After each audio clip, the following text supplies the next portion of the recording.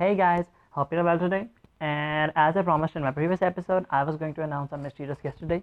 And the shocking part was that it was really hard to get an interview with him, but I still managed to get a 5 minute interview with a questionnaire and a bit of introduction. Be wary that we have been acquainted once before when I went abroad to Florida. So that's it. Without further ado, enough for the chit chat. I'm gonna announce my guest for today. So, guys, today we have with us Finn Wolfhard's one and only brother, Nick Wolfhard. Welcome to the show, Nick. How have you been? I've been great, and really happy to be here. And if you don't mind if I call you Em, right? Because Finn used to call you Em. Well, I don't mind. So, Finn, you heard the first episode, so you know the main motto of my podcast. Guilty as charged. And I did hear your first episode, which went great. And Leona Zar was, as you could say, quite specific by what she told. And Usman also comprehended the questions and also answered them very fluently, which means that they both had a lot of experience. And by the looks of it, every single statement they made was also very true. To be honest, I was really hoping to get both of you for this interview because Finn has been in these kind of situations firsthand, and you have been there to support him. And so it would have been like a counseling session for each every one of our viewers that what happens when you're in that situation and how can the other person support you. Yeah, I'm a little bummed out about that too. And Finn had to go to LA. The CIA called a meeting about the new Netflix season that was to be premiering, and plus he had to go for the screencast of his new movie Ghostbusters Afterlife. Yeah, I saw the trailer and it looks like it's gonna be super fun, and there are going to be a lot of realistic stunts that he has to pull off, even though his physique does not let him to do so. His physique, his physique is, as you could say, he's slim, but he can sure do a lot of stunts. You can give him that. Did you remember the first time we met in Florida? Oh, how could I forget? It was the most awkward moment. I thought you were a fan and you were there for an autograph or a selfie. I kept urging that you should keep my autograph, you should get a selfie. And when you said that you don't even know me, well, that was kind of embarrassing. Well, the first question today is a little bit like the situations we faced back in Florida. So, the first question is all those people, teenagers, or even as you could say adults, that go from being commies to someone who's a high profile celeb, what changes there? What changes in their behavior, in their characteristics, or how they deal with the common people? Well, I didn't get your perspective. In what way are you asking that the characteristics change or evolve? Well, for starters, as you could see in most areas or in the social circle, people who are high profile or have a lot of money or who are rich, they look down upon the poor, they take them as nothing, they take them as their pieces of scraps on a metal, on a gold plated road. And they think of themselves that they are on the gold plated road walking briskly as if they own the place, and the poor people are just pieces of scrap or litter or trash on the road. Well, the first thing is that I have to disagree. Not everybody is like this. I agree and disagree halfway, because some people who go from commies to being rich mostly become humanitarian or philanthropists in some way. That they care for those who are poor because they know that their condition was very poor. They hardly got enough to eat, and they hardly had a living or made a living. But some who just go, they take all of that richness, all of that money, all of that fame to the head. They let it go to their head, and when it goes to their head, it becomes the manipulator of their mind and body and soul. So that's when they become corrupt, as your question stated. Well, you and Finn both went the same way, from being commies to someone who's full of fame. And I was recently watching a video that you posted, cooking with Finn Wolfhard, in which you and he were grocery shopping, and a few people came by and asked how you were a celebrity, and the passerbys were also watching this, and some of them came and they didn't even know who you were. So how did that feel, and how did you cope with all of that evolution, all of that corruption around you that you have been evading for such a long time? Well, first things, that was a really funny video, and we had to cut a lot of it out because most of the people there didn't even know who we both were. They didn't even know Finn. Okay, so the next thing is, yeah, I just try to be myself everywhere. I didn't try to become someone that society wants me to be. Or the camera's watching, so what will the camera say? What will the public say? What will the media say? I don't care about what they say. I just like being who I am, and this is the one thing that has kept me from the corruption, and I have been evading it ever since. So you're talking about self-love, aren't you? Yeah, well, self-love is a simple term to explain all of this, because when you try to be yourself and don't care about what will people say or what people want you to be, you just stay yourself. Your personality grows even better than it was before.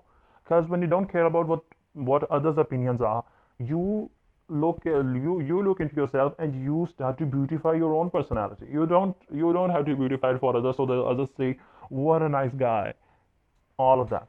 Okay, they don't have to praise you, they don't have to say, oh, all hail, and all that. You just have to be yourself, even though people criticize you and all that. Finn used to be in skater fashion, so people started criticizing that he should be a rebel in movies, in the role he gets in movies, and he should cast as a villain and all that. But still, he didn't change his attire for what society criticized him, and he kept on wearing that same, as you could say, attire, and he went on until he automatically changed it to the late 80s style. So you're saying that society is the main manipulation tool that gets in your head and gets you to change yourself for the worst, even though that niche or that personality or that look doesn't even suit you. But just because society says it does. Are you implying all of that? Yeah, and that's exactly what happened when we first met. You remember that I was urging you to get a photograph with me and get a selfie because I was half brainwashed that any unknown person that I encounter whenever I'm in a public spot is either a fan looking for an autograph, looking for a selfie, or gonna go on a video call with his family and show them that he's with me and all that. That's what society got fed in my head. Well, that goes the first question, and I was really hoping myself that you would answer it in terms of self-love and being yourself, not changing yourself for what others think of you to please others.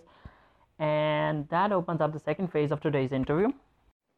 Well, now I'm nervous. I've already gotten sweaty palms even though the air conditioning is on. I'm so nervous for the second phase because when the first phase you asked me the questions about self-love, I was literally sweating when I was answering each of your questions. I was so pressurized by it. Well, looks like you didn't read my motto that well, Hanik, because my motto said everybody has a voice. I'm not here to judge. Nobody who is listening to this is here to judge. Anybody who is listening is not here to judge at all. So even though you're sweaty, you're pressurized, so don't be. It's a first time experience, but as you and Finn both have gone through Netflix's interviews that have been very explicit to the last spot. Also, you have answered multiple Twitter questions and multiple Google ask abouts, so no need to be pressurized. So the second question is, why does one have to change oneself just because one has been forced by society to do so? Well, I was hoping you'd be bringing that up. Well, I did, didn't I? True. So, in a short sentence, society is like the incarnation of the Satan himself because it forces you to become who you aren't. It forces you to become someone that you aren't because it makes you a bow. It makes you into something that's fake, that isn't authentic, and as you could say, that isn't genuinely you. Third and last question before we wind up this interview, and I really hope that we could have gotten a bit more time, but still, because the agent said so, Nick, what advice would you give the viewers before taking off? Well, always be yourself. This is the most magnificent identification you'll ever get, and don't let anyone stray you away from it. Well, genuinely golden words for finishing up the interview. Well, sadly, that's all the time allowed by the CAA. Yeah, it was a real buzzkill. I was really beginning to enjoy it. Me too, Nick. But nonetheless, stay in touch and I'll talk to you after the podcast. Sure. Ciao, em. Same here, Nick. Self-love is something that everybody today is lacking. Either it's a millionaire or a billionaire or even a trillionaire or a poor old commoner.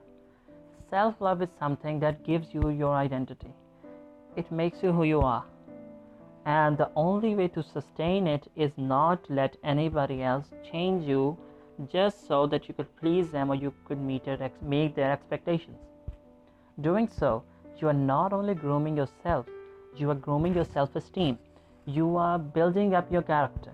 You are being honest with yourself. You can't be honest to anybody else until you are honest to your own self. Until you care for yourself, you love yourself first, you can't love anybody else. Until you care properly for yourself, you cannot care for anybody else. Either it's a friend, it's a family member, it's a brother, it's a sister, it's your mother, it's your father. You can't care for them until you learn to care, to love, to appreciate, to accept yourself. That's the main topic that was being discussed, and that's what Nick kept saying after the first question. The self-love is something that makes you who you are, that makes you stay the way you are. It does not let you change by the change of status or by the change of who you're with, who you're sitting with, what your company is. Being yourself is the number one priority.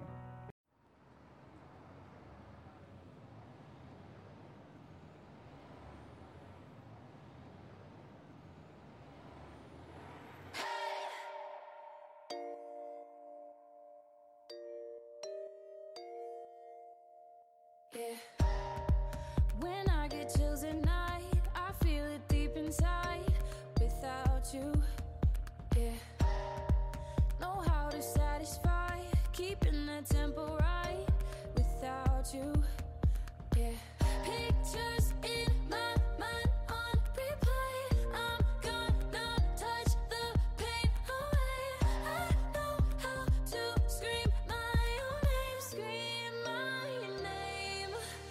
I love me, gonna love myself, no I don't need anybody else. Hey, gonna love myself, no I don't need anybody else. Can't love myself, no I don't need anybody else. Anytime, day or night. I love me, gonna love myself, no I don't need anybody else. Hey, gonna love myself, no I don't need anybody else. Can't love myself, no I don't need anybody else. Anytime that I lie, I love me. I'll take it nice and slow, feeling good on my own without you, yeah. Got me speaking in tongues, the beautiful it comes without you, yeah. I'm gonna put my body first and love me so hard till it hurts. I know how to scream out the words, scream the words. I love me, gonna love myself, no I don't need anybody else. Hey, gonna love myself, no I don't need anybody else.